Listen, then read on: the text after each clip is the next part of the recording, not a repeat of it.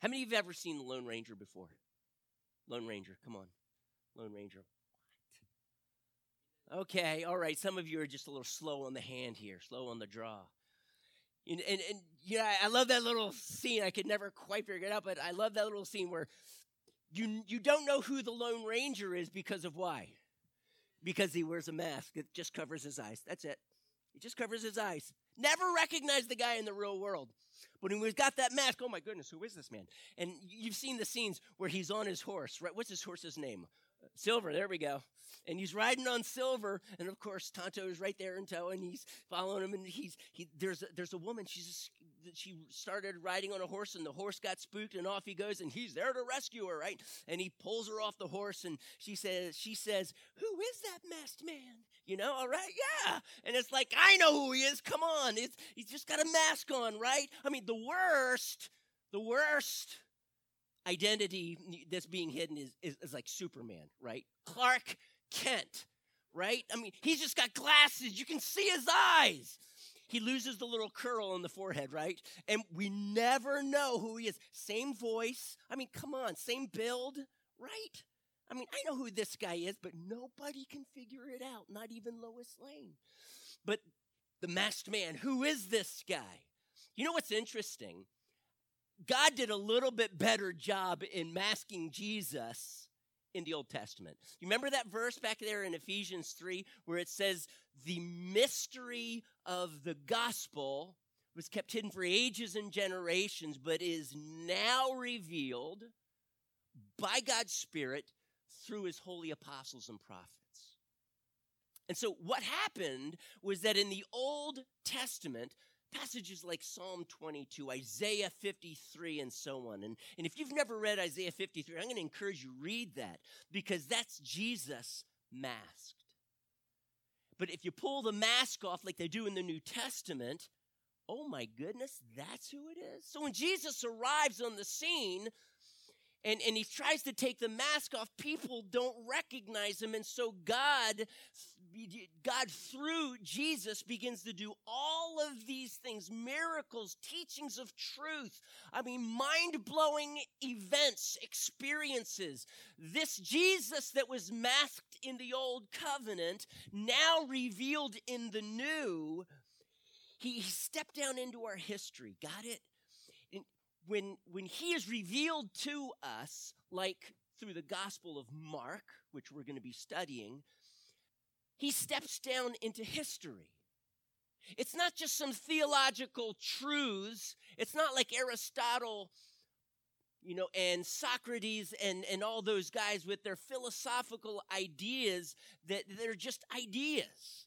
But it is the idea, the Logos, the Word of God, the Word that reveals the heart of the Father, the mind of that's what words do, right? They reveal the mind of, in this case, the Father. And that Logos, Jesus, stepped down into my history. He walked on this earth. As we go through this gospel according to Mark, and I don't know right now how many weeks that's going to be, but as we do this, we are going to see God stepping down into real live history. Not just some philosophical ideas on the pages of the past, but real life history, events. Jesus came to show us the way, not just tell us the way. Amen? And so this is what we're going to do. We're going to look at this Jesus, and he is the very focus of what the Bible calls the gospel. The gospel is the good news or a good message. The gospel is the good news. The focus is Jesus, so it's called the gospel of Jesus Christ. Personally, I think that good news is nice when there's so much bad news. Terrorist plots. Gun shootings in schools. That's some bad news. Political deceptions for personal gain. Abortions.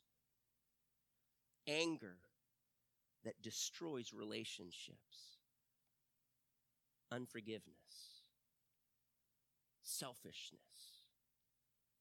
And general unwillingness to help the weak. You see, mankind is trapped in his sinful lifestyle, and he's unable to set himself free. And so today, we need some good news. How are we going to get out of this sin that we are all held captive to? How do we get out of that and be able to walk in this amazing plan that God actually created me for? But I can't do it. See, the bad news is not only can Pastor Mike not do it, neither can you. The good news is that there is a way, and that way stepped down into my history, our history. Today we need some good news, some hope that things can and will get better. You're not going to find it on Fox News instead of CNN. You're going to find it in Jesus Christ. So for that reason, we're going to be studying the good news. The good news isn't just John 3:16. Actually, John 3:16 is in, wait a second, what gospel again? Right, it's not in Mark.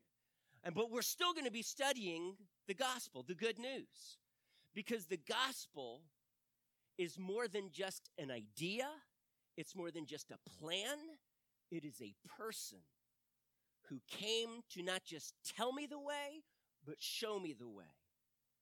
Mark, the main character in this gospel, in this book here, is Jesus. Everyone and everything else is peripheral. The Pharisees and the Sadducees and old King Herod and Pontius Pilate, peripheral. The woman caught in adultery, the widow's son that was raised from the dead in the city of Nain, the woman who had an issue of blood for 12 years and touched the hem of Jesus' garment and was healed, they're all peripheral. Jesus is the center. The 12 disciples, Mark, and some people say Mark is found in the Gospels, his name just isn't given. I won't tell you where you find him. You'll have to look that one up. But even Mark is peripheral. Peter is peripheral. The tradition comes to us that Mark wrote his gospel, and this is through Papias, who wrote in 140 AD, Irenaeus, who wrote in 185 AD, that Mark was kind of like a secretary for Peter, a disciple of Peter, followed him. He followed him to Rome. Peter was preaching, and both Papias and Irenaeus say that what Mark wrote down was the preachings of Peter, and they both acknowledge not in chronological order. Which for us, when we think of history, we think, well, what do you mean not in chronology? I mean, that's like the main purpose of history, isn't it? No, it's not. The main purpose of history, whether you're aware of it or not, is to teach us something. For that reason, you will always find a bias in any history book. You will. And Mark is no different. But Mark wrote these down, perhaps not in chronological order, but both Papias and Irenaeus say this, but accurately. In as much as we can say inspired of God, even infallible and inerrant, without error. That much inspired by the Spirit of God. This is what's handed down to us as far as how and why Mark wrote his gospel, because Mark was not an eyewitness of everything that he wrote. He may have seen some of it, we don't know. Peter certainly did, and he got it through Peter. I want to read to you from Mark's gospel, the first chapter 1, the first 20 verses. We're not going to cover all of those. Actually, we're just going to cover the very beginning. So let's start at the beginning. It's a very good place to start, I understand. Here we go. Verse 1. The beginning of the gospel about Jesus Christ, the Son of God. It is written in Isaiah the prophet, I will send my messenger ahead of you who will prepare your way. A voice of one calling in the desert, prepare the way for the Lord. Make straight paths for him. And so John came baptizing in the desert region and preaching a baptism of repentance for the forgiveness of sins. For what again, church? For the forgiveness of sins. The whole Judean countryside and all the people of Jerusalem went out to him, confessing their sins. They were baptized by him in the Jordan River. So it wasn't just a baptism, it was the confessing of their sins. Baptism then was an outward sign of that. You follow.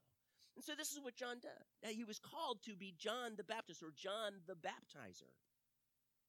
John wore clothes made of camel's hair,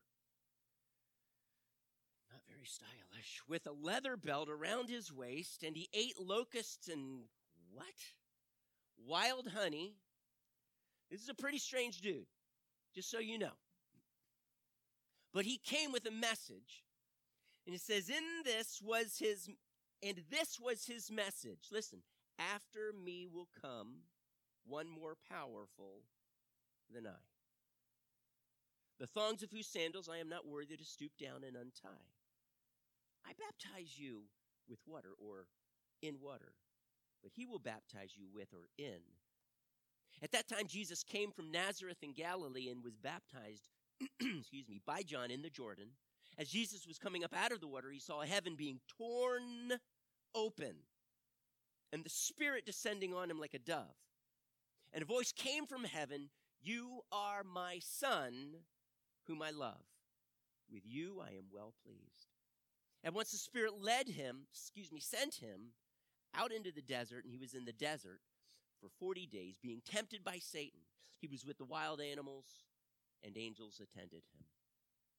After John was put in prison, Jesus went into Galilee proclaiming the good news of God. This is what he says.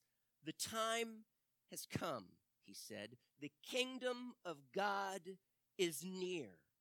Repent and believe the good news, the gospel. As Jesus walked along the Sea of Galilee, he saw Simon and his brother Andrew casting a net into the lake, for they were fishermen. "Come follow me," Jesus said, "and I will make you fishers of men." At once, and I want you to underscore that phrase, at once, they left their nets and followed him. When he had gone a little further, he saw James, son of Zebedee, and his brother John in a boat preparing their nets. Without delay, he called them, and they left their father Zebedee in the boat with the hired men and followed him. Now, some of this we're going to be looking at next week. And I'm kind of wondering what was going through Zebedee's sons when his sons just heard Jesus say, "Hey, come follow me." And they said, "Hey, Dad, we got to split. We got to get out of here," and left his father in the boat. I'm kind of wondering why they did that. But today, we're going to be focusing on this beginning of the gospel. Actually, today and next week. Mark introduces this as the beginning of the gospel. This is just the beginning. This is like the introduction. How many of you, let's be honest, when you read a book, you skip the introduction? Come on. We skip the introduction. We might just kind of, I never read the foreword. I mean, when you come to the page, it says forward, so that's what I do. Yeah, so I come to the introduction, and I'm thinking, okay, this introduction is like 10 pages. I don't need to read this, really. But I'm going to tell you that this introduction, which lasts for the first probably 13 verses, depending on when he actually starts chapter 1, this introduction is absolutely crucial because it reveals to us the gospel, the good news that is about a person. And that's what the whole book is about. But he introduces Jesus, first of all, as, what's his last name? Jesus Christ, right. That wasn't Joseph's last name, by the way. Joseph Christ, no. Mary Christ, no. Jesus the Christ, okay? Christ is Greek for anointed one. So what we're going to have to do is we're going to go back into the Old Testament, and in the Old Testament, which was written in, what language again was that? Hebrew, that's right. A little bit in Aramaic, but Hebrew. And we find this word, Mashiach, which we translate, of course, Messiah. which is the same, it's the Hebrew word for Christ. So Jesus, the Messiah. You see, Jesus, the Messiah in the Old Testament, he had his mask on. We didn't quite, the Jews, when they read him, I don't know, who is this man? I don't know. But even when Jesus came on this earth, it took them a long time. And we're going to find people repeating this phrase. Who is that man? Who is this who calms the storm? Who is this that walks on the water? Who is this that casts out demons? Who is this with such power and who is this? And that word, that question is going to be repeated, and we're going to repeatedly find the answer. But who is this? He's the Messiah. That was Peter's confession, right? When Jesus said, well, who do you think I am? Oh, you are the Christ, the Son of the living God. And so Mark says, this Jesus is that guy that was masked in the Old Testament, and I'm taking the mask off. I want you to see who he is. And so this is Jesus unmasked. Mark's gospel is Jesus unmasked. And he begins with this title. Do you see that title right there in verse 1? Right after Christ, the Son of God. So this week, I am preaching on Jesus, the Son of God. And next week, I am preaching on Jesus, the Son of God. Just so you don't get confused, right? But that's how this title comes with Jesus, the Son of God. Capital G, capital O, capital D, if you will. Emphasis, God. And then, when he picks up with his baptism, the focus is not on the fact that he is God, but the fact that he is the Son of God. So let's start there. After all, this is the introduction, and of course everybody reads the introduction, right? But it is important. I remember I wrote one book, and my wife has written like 1,000 of them. But I have a little introduction in my book. It's like 4 pages long. If you want to purchase the book, it's in the back, but please read the introduction. It's important. Introductions are there for a reason. Here's Mark's reason. He wants you to know who this Jesus is. He is theologically taking the mask off, and then for the entire rest of the book, he's going to show you who this Jesus is. He's first going to tell us, and then he's going to show us. So here's what he wants to tell us first, that Jesus is the Son of God. So let's look at this. And what's the importance, what's the significance of this concept? Jesus is the Son of God. Now, it says that he gives us a quote from Isaiah. Here is our problem. This is actually 2 quotes from the Old Testament. The second one is from Isaiah. But the first one is not. The first one is from that Italian composer, that's right, Malachi. Right. Malachi, to say it right, if you were wondering. Malachi chapter 3 is where we get this first quote. Now, it is understand, like when you think of history has to be in chronological order. No, it doesn't. Not for the way they thought back then.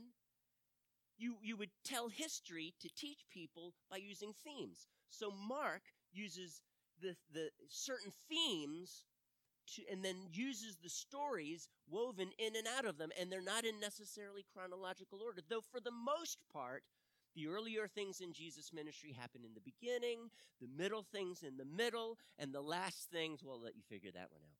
And so he takes this concept of history, and it's not according to your definition, sorry. And same with this idea when he says it is written in Isaiah the prophet. We expect that it's all going to be from Isaiah, but it was very common in that day. If you were going to quote several prophets, you would say, let me quote from Isaiah, since he would be the more well-known prophet, and then you might quote from lesser-known prophets, and then you would quote from Isaiah. And so he simply gives us the name of the more well-known prophet. So as long as we got that understand, this is not an error. This was very customary. And so he shows us this prophecy, and that's what my concern is. Let's look at this prophecy.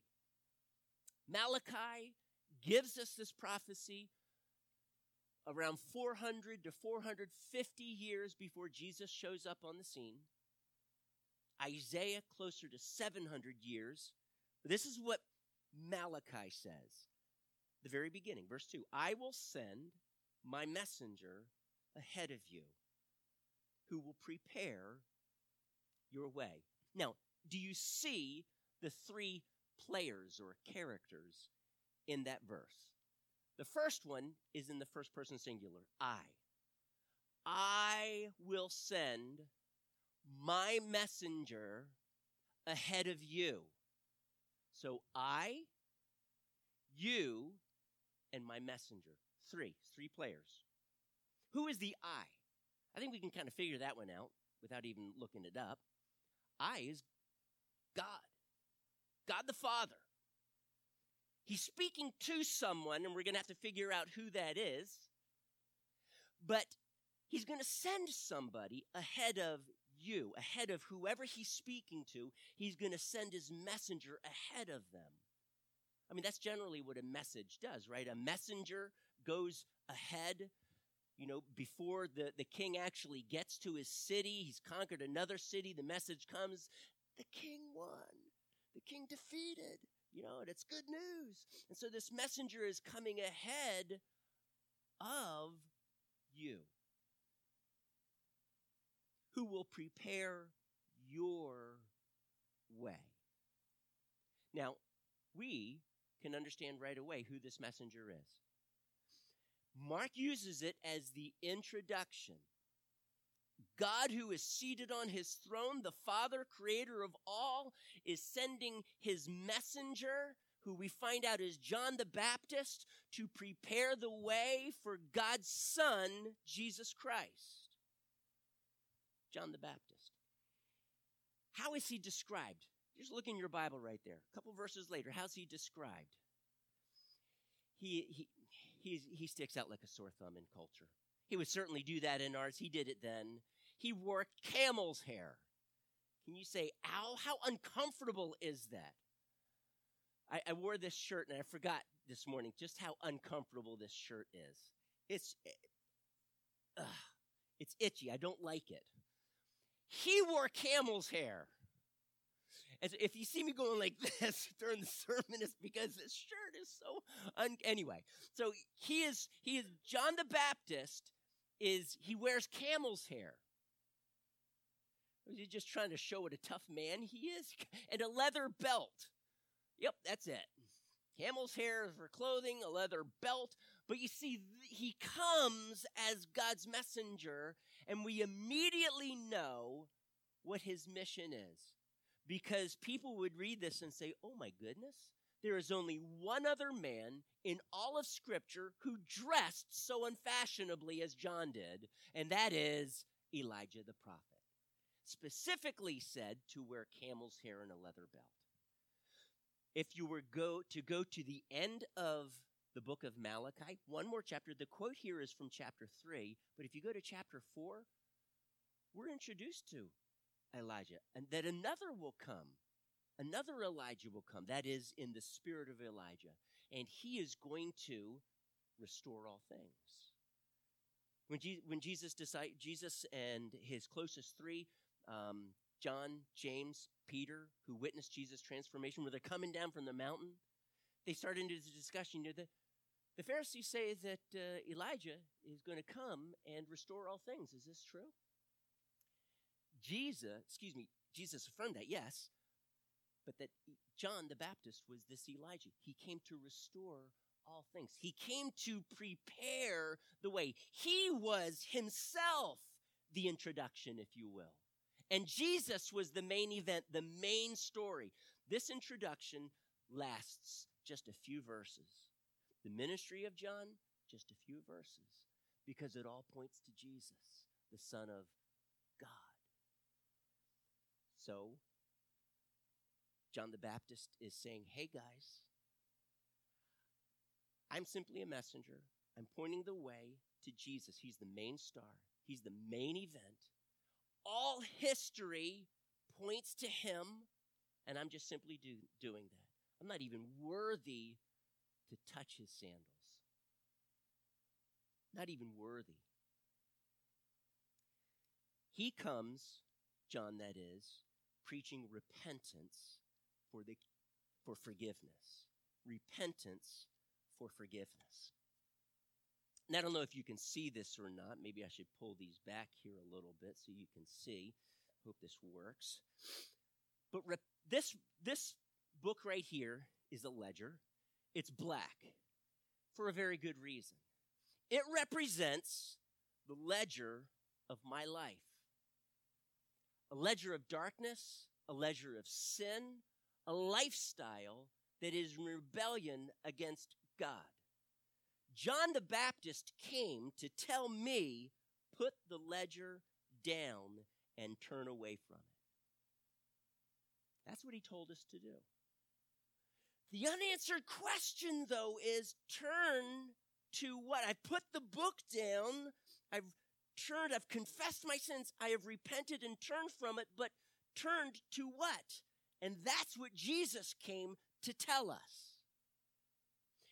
All of us are sin addicts. All of us have hurt the very heart of God, and because of this, we need to be able to have this record here expunged from our life. We cannot hang on to this and say that I repent of it, put it down, and take it up and do this. He tells us, put the book down, set it down. That record that's against you, set it down. Turn from it, repent, and turn to ... Yeah, John, turn to, just repent of your sins. That's what he came preaching. And the question then is, if I'm going to turn from it, where do I turn to? And Jesus then comes on the scene. Jesus, he didn't just say repent. You remember what he said there in verse 15? The time has come. You're not just going to set the record down, repent and confess your sins and be forgiven, but he says repent and believe in the good news. The good news is who Jesus is and what he accomplished. I'm going to tell you about that. Who is this Jesus? He's the third player here, if you will. Third character. I will send my messenger ahead of you who will prepare your way. Your way. Whose way, church? Help me. Your way. And who is your?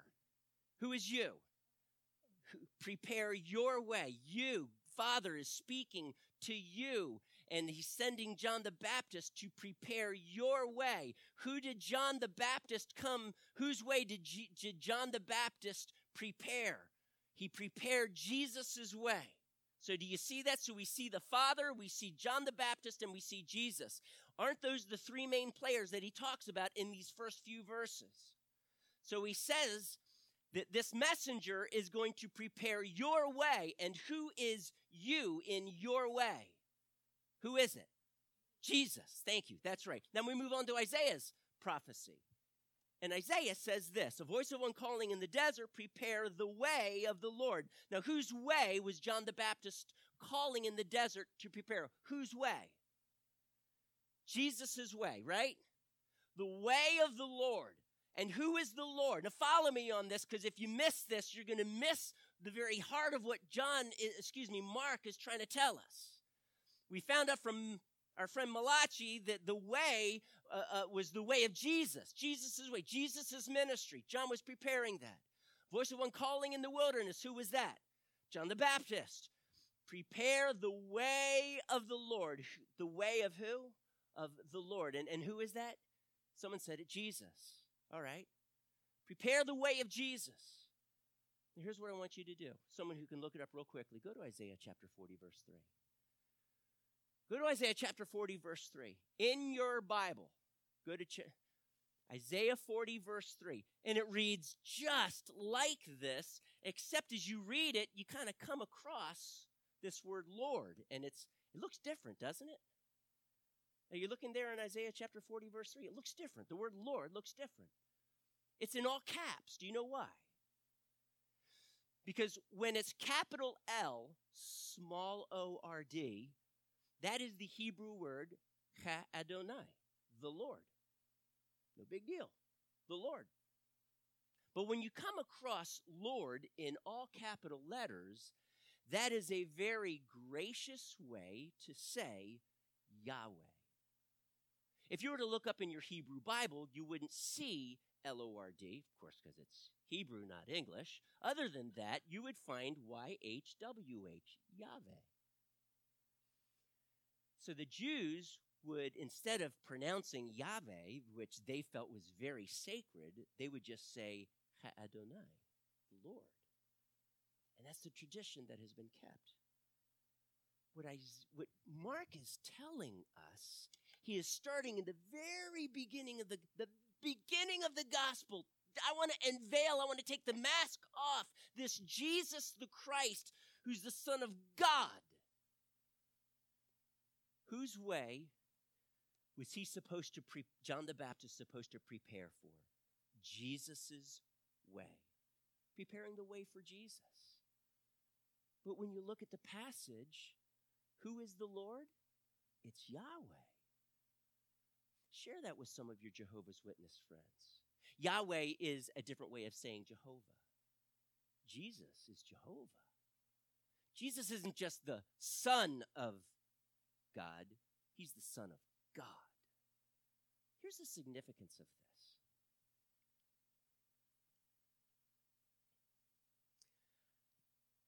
When people in my apologetics class, certain times we would talk about this major question that I'm sure all of us have thought about, and my answer, by the way, you'll see how it fits. This is the question: why would an all-loving, all-powerful God allow evil in this world? Why would he do that? If he's all-loving, then why would he allow us to sin and murder and steal and rape and hurt? Is that really all loving? And if he's all powerful, why doesn't he stop it? Now, the answer is somewhat long, but it's very simply this. God's not the one who broke the world. We were. And God had to give us that opportunity to decide who we will serve, because that is at the very heart of love. And if there's no free will or free choice in love, it's not love. When I proposed to my wife, I didn't do it with a gun to her head. That is not, some of you think that because she said yes. That is not why she said, right? Yeah, that's not why she said yes. And it's not because of all this money that I had. Yeah, I laugh at that one. She was, for some reason, she was wonderfully deluded and said yes, but it was not because I had a gun to her head. She had free choice to look at me and say, "What? Are you serious?" But she was gracious enough and she said yes because she made a choice to love me. And I made a choice to love her with all my heart. But I gave her that free choice. There was no gun to her head. I gave her that free choice. She could choose to love me or kick me to the curb. But she wonderfully loved me and said yes. We, back in history, made a different decision and chose to kick God to the curb. We said, thank you, but no thank you. We said, I want to choose my way rather than your way. And this thing called sin entered into the human race, and it broke everything. Everything. It broke it. And God looks down from heaven with, you might say, a dilemma on his hands. And he's saying, how can I take this broken world and restore it? Now he sends John the Baptist as a precursor, pointing us to the restorer, Jesus. But you see, in our free will, we chose not to love God, but to sin instead, and a curse fell upon mankind. Why does God permit evil? Well, guys, let's start with square one. It's not God. And we now, with that free choice, make a decision to lay down our sin and to follow Jesus and the new life that he gives to us. Now, here's how God did that, though. God. And people, when they ask that question, a sincere, at least most people are sincere with their question, really wanting an answer, here's where we end up. That God has a solution. And that solution is that the God of heaven stepped down into history. He chose to step into my suffering. He chose, in order to rescue me, to become like me. That blows my mind. Why would you want to take on the flesh of humanness with all of its weakness and frailties, and why would you even want to spend 33 some odd years living in the brokenness of this world? Let me tell you how broken that world was for Jesus. Now, because I've mentioned this, I'll be brief. When Jesus stood at Lazarus' tomb and everyone was weeping, did he not know that in a matter of minutes he was going to raise one of his closest friends from the dead? After all, Jesus could have kept him from dying by just coming and healing him, and he wouldn't have had to die, but he chose to allow Lazarus to die. And now he laid for 4 days in a tomb, and he knows that he's going to raise him from the dead. And yet when Jesus is gathered there, it says, the shortest verse in the Bible, Jesus wept. And I'm going to tell you, it wasn't because Jesus was a sympathetic crier. Jesus wept because that death touched him personally. This is the Jesus who at age 12, like every good little Jewish boy, came under his father's tutelage. His father was a carpenter. Some say mason because of how the Greek can be translated. Let's not worry about that. Let's just say, okay, he was a carpenter for the sake of argument. Jesus' father, Joseph, was a carpenter. And at age 12, he had his schooling now took a different form. He is now going to spend hours in the shop of his dad, Joseph, learning Joseph's trade. And Mark tells us in chapter 6 that Jesus was a carpenter. So Jesus took this trade upon himself, learned it from his father, and for years and years and years, he became proficient at carpentry. Now, why am I talking about this? For years, he built this relationship with his dad. For years, every time he went into that shop, his dad was probably his closest friend. But when we come to the Gospel of Mark, in any gospel, Joseph is found nowhere on the scene. His dad is gone. It's just his mom, his brothers and sisters. And at some point, Jesus, the Christ, the Son of God, lost his dad. Jesus, who is God, did not raise his dad from the dead.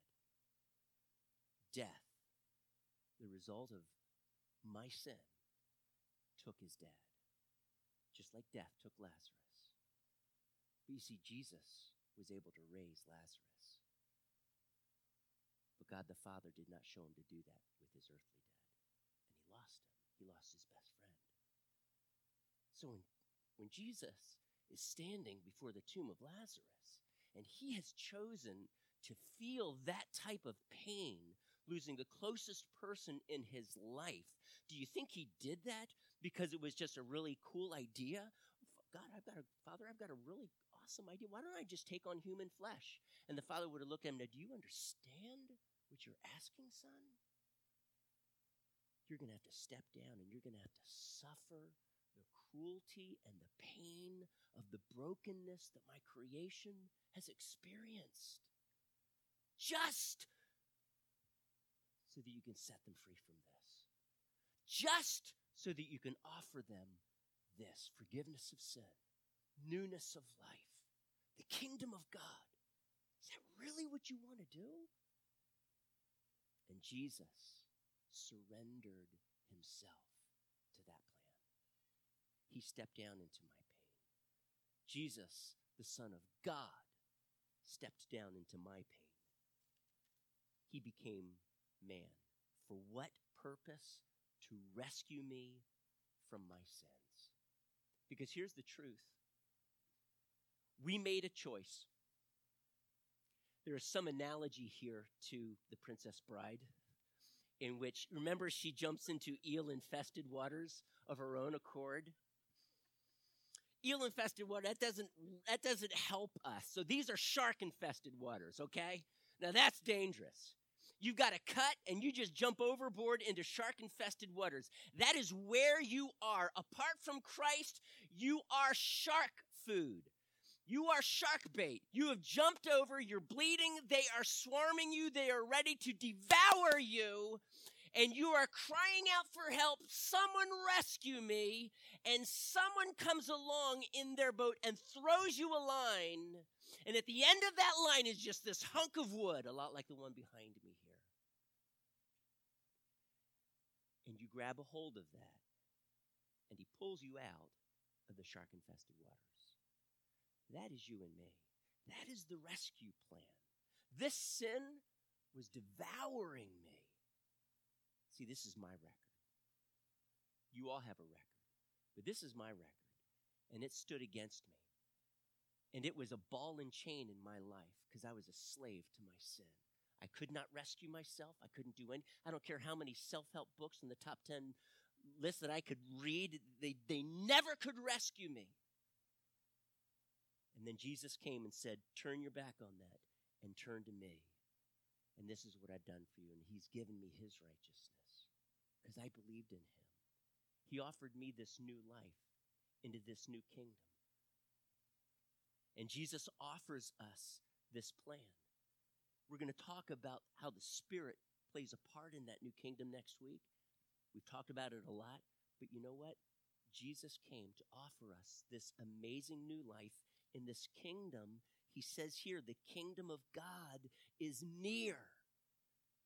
And the only reason why it's near and not here is because you need to repent of your sin, turn, and now embrace Jesus Christ to receive the kingdom. And he has given you a kingdom, and my Bible tells me that there are two kingdoms in this world. And you need to make a choice which kingdom you will serve in. But right now, there's a kingdom of darkness. Satan is the ruler of that kingdom. He's the ruler of the power of the air. You are entrapped by him. You are enslaved by him. You are his slave. That is the picture of Egypt and the Israelites in Egypt. But there's another kingdom, and that kingdom is the kingdom of God, and that is what Jesus came to reveal to us, this new kingdom, so that he, as the king, we might be able to enter into that kingdom and receive all of its inheritance. It is our very own. It is a whole new lifestyle. It is not just repent and believe. That's the introduction. If you are a saved Christian, if you're born again, if you've repented and believed, that's just the introduction. There's a whole book that you need to read. There's a whole lifestyle in the kingdom of God that you're going to need to read about, and you're going to now be invited to live. And that's what the book of Mark does, and it lays it out. This is the kingdom of God with Jesus as the king. And he came to set you free from that darkness, to lift you up out of those shark-infested waters. Once you're up out of the water, don't dive back in. How many times do we do that, right? We embrace the new kingdom, and we embrace the king of this new kingdom, Jesus Christ, who came to rescue us and set us free. We were born into the kingdom of darkness that Satan rules. We were born into it. Sinful from my mother's womb, from the time my mother conceived me. Sin was my life. It had a hold on me that I could not get free from. And by Jesus Christ, I have been born into a new kingdom. This all-loving, all-powerful God has laid before you a choice. We have all made the wrong choice, and the result of it is that we continue to live under this heavy weight of a curse in which death is a part of, and sickness, and broken relationships, and heartache. Jesus came so that you might be offered a different lifestyle, a new way, the good news, the gospel that is all about Jesus Christ, the Son of God, who stepped out of heaven from his throne to take on frail human flesh, just like you and just like me. He entered into my pain and your pain to rescue you, to call you out of darkness into his marvelous light, in whom is forgiveness of sins. Can we stand right now? And I want to ask you this question. It is a given that you have been born into darkness, into sin. That's the bad news. You can't escape it. It is a part of your life. But Jesus came to birth you into a new kingdom and a new life. But you were born with the ability to make a decision, to choose to love the darkness or to choose to love the light. And if you're going to choose to hate the darkness and love the light, that choice means you repent and believe. That choice means that you turn away. That's what repent means. Repent of my sins and confess them. Lay them down. Lay them down. You got that. And believe and embrace Jesus, the King of this new kingdom. If you have never done that, and again, this is just the introduction to a whole new lifestyle with Jesus Christ. If you've never done that, I want to give you that opportunity right now. If you've been playing games with God and you have never truly repented and believed, square one. Let's start there. Before we go any further, let's get this right. Jesus, the Son of God, came to rescue you. Father, you're good.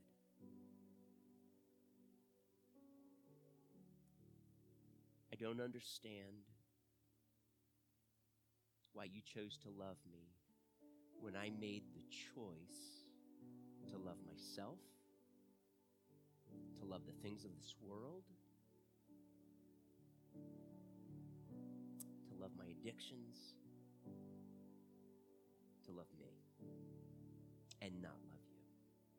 I don't know why you still love me. I don't know why you pursued me. I don't know why you stepped out of your heaven and all the glories that were yours, Jesus, into my pain, into my suffering, to rescue me. I don't get it, but that's what you did. Choose you this day whom you will serve. But as for me and my house, we will serve the Lord. Today, God, may we choose to serve you, turning our backs on our sin and turning to you, Jesus, the Son of God. Just come right now and ravage our hearts. Undo them, ruin them, upend them. Sin gone, washed away. Undo us, God. Show us Jesus today. Take the mask off. Let us see Jesus as the Son of God who stepped into my pain. Let me make this choice. Stir in my heart, in our hearts today. God, I will choose to follow you. And I will turn my back on the things of this world. But God, I tell you what, I can't leave them. I am addicted, I'm entangled, and I am ensnared, and I am enslaved, and I need you, God. Throw me that lifeline. Throw me the cross. As I trust in you, step now into my life and change this wicked heart of mine. Please, God. Spirit of God, anyone here anyone who does not know Jesus, may they now right now be saying in their hearts, surely God is in this place. God, show them Jesus. Show them the way. Go past these words of mine, God. Spirit of God, speak to hearts right now and show us Jesus, the God who stepped into my life and my pain. Jesus, thank you for what you've done for us. You are so awesome and amazing. We surrender to you. King Jesus, amazing God, the lover of my soul. I'm yours. That's our prayer, God. That's our heart. Change me.